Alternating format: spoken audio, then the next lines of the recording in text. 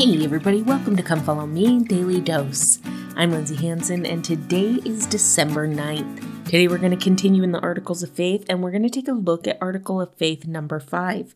It says, "We believe that a man must be called of God by prophecy and by the laying on of hands, by those who are in authority, to preach the gospel and administer the ordinances thereof." Now, I absolutely love this article of faith because it goes hand in hand with Hebrews chapter 5, verse 4, which says, "And no man taketh this honor unto himself, but he that is called of God, as was Aaron." This has always been so fascinating to me. I have a friend from junior high days who is now a minister, and he is a fantastic minister. He posts things in his story all the time, and I love listening to his perspectives and his thoughts, and I absolutely admire his love for the Savior.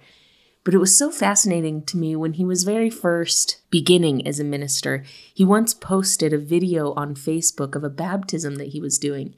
And it was interesting because it was in a kiddie pool in the front of the church, and he was dipping people in the water. And as much as I admired what they were doing, and as much as I admired their determination to follow Jesus Christ, I couldn't help but wonder what made my friend believe that he had been given power and authority to do what he was doing, to act in the name of God. When it comes to priesthood ordination in our church, to do those kind of acts, the men in this church can show exactly where their authority is coming from, exactly where the ordination is coming from.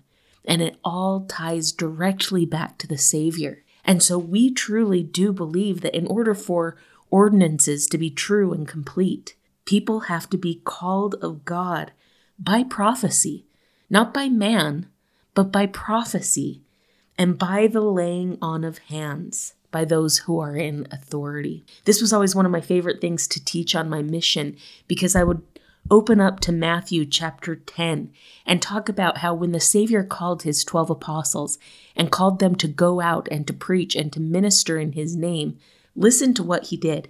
Matthew chapter 10 verse 1 says, "And when he called unto him his 12, he gave them power against unclean spirits to cast them out and to heal all manner of sickness and all manner of disease." And so it becomes very clear that when the Savior was ordaining his apostles and when he was sending them out, there was something that he gave to them. He didn't just say, "Hey guys, you're going to go out and you're going to preach and you're going to do all these great things," but rather he gave them power against unclean spirits, power to heal, power to complete these ordinances. But just as this article of faith explains, that is not power that we can take for ourselves. It's not power that we can just decide one day that we have. It's power that must come through prophecy and through laying on of hands. In John chapter 15, the Savior says, "Ye have not chosen me, but I have chosen you and ordained you." So that order of not just priesthood authority and priesthood ordination, but that authority of priesthood power is so important. So let's now take a look at Article of Faith number 6. I absolutely love this one. This is one of my favorites. It says, "We believe in the same organization that existed in the primitive church, namely apostles, prophets, pastors, teachers, evangelists, and so forth." I love this one because it's so incredibly simple. What a simple, beautiful statement from the prophet Joseph Smith explaining to the world that we believe that Jesus Christ organized a church when he was on the earth. And we believe that that exact same organization with the same offices has been restored to the earth today. That again today we have prophets, we have apostles, we have teachers, we have evangelists is a word for patriarch. We have this same organization that existed then. And we believe that Christ took that organization that existed in his day and he restored it perfectly, brought it back to its original glory here on earth today. With prophets and apostles, yes, but with him at the head. In the book A Marvelous Work and a Wonder, LeGrand Richards tells a story that Orson F. Whitney once told. He says, "Many years ago, a learned man, a member of the Roman Catholic Church, came to Utah and spoke from the stand of the Salt Lake Tabernacle. I became well acquainted with him, and we conversed freely and frankly. A great scholar with perhaps a dozen languages at his tongue's end, he seemed to know all about theology, law, literature, science, and philosophy. One day he said to me, "You Mormons are all ignoramuses. You don't even know the strength of your own position. It is so strong that there is only one other tenable in the whole Christian world, and that is the position of the Catholic Church. The issue is between Catholicism and Mormonism. If we are right, you are wrong. And if you are right, we are wrong. And that is all there is to it. And the Protestants haven't a leg to stand on.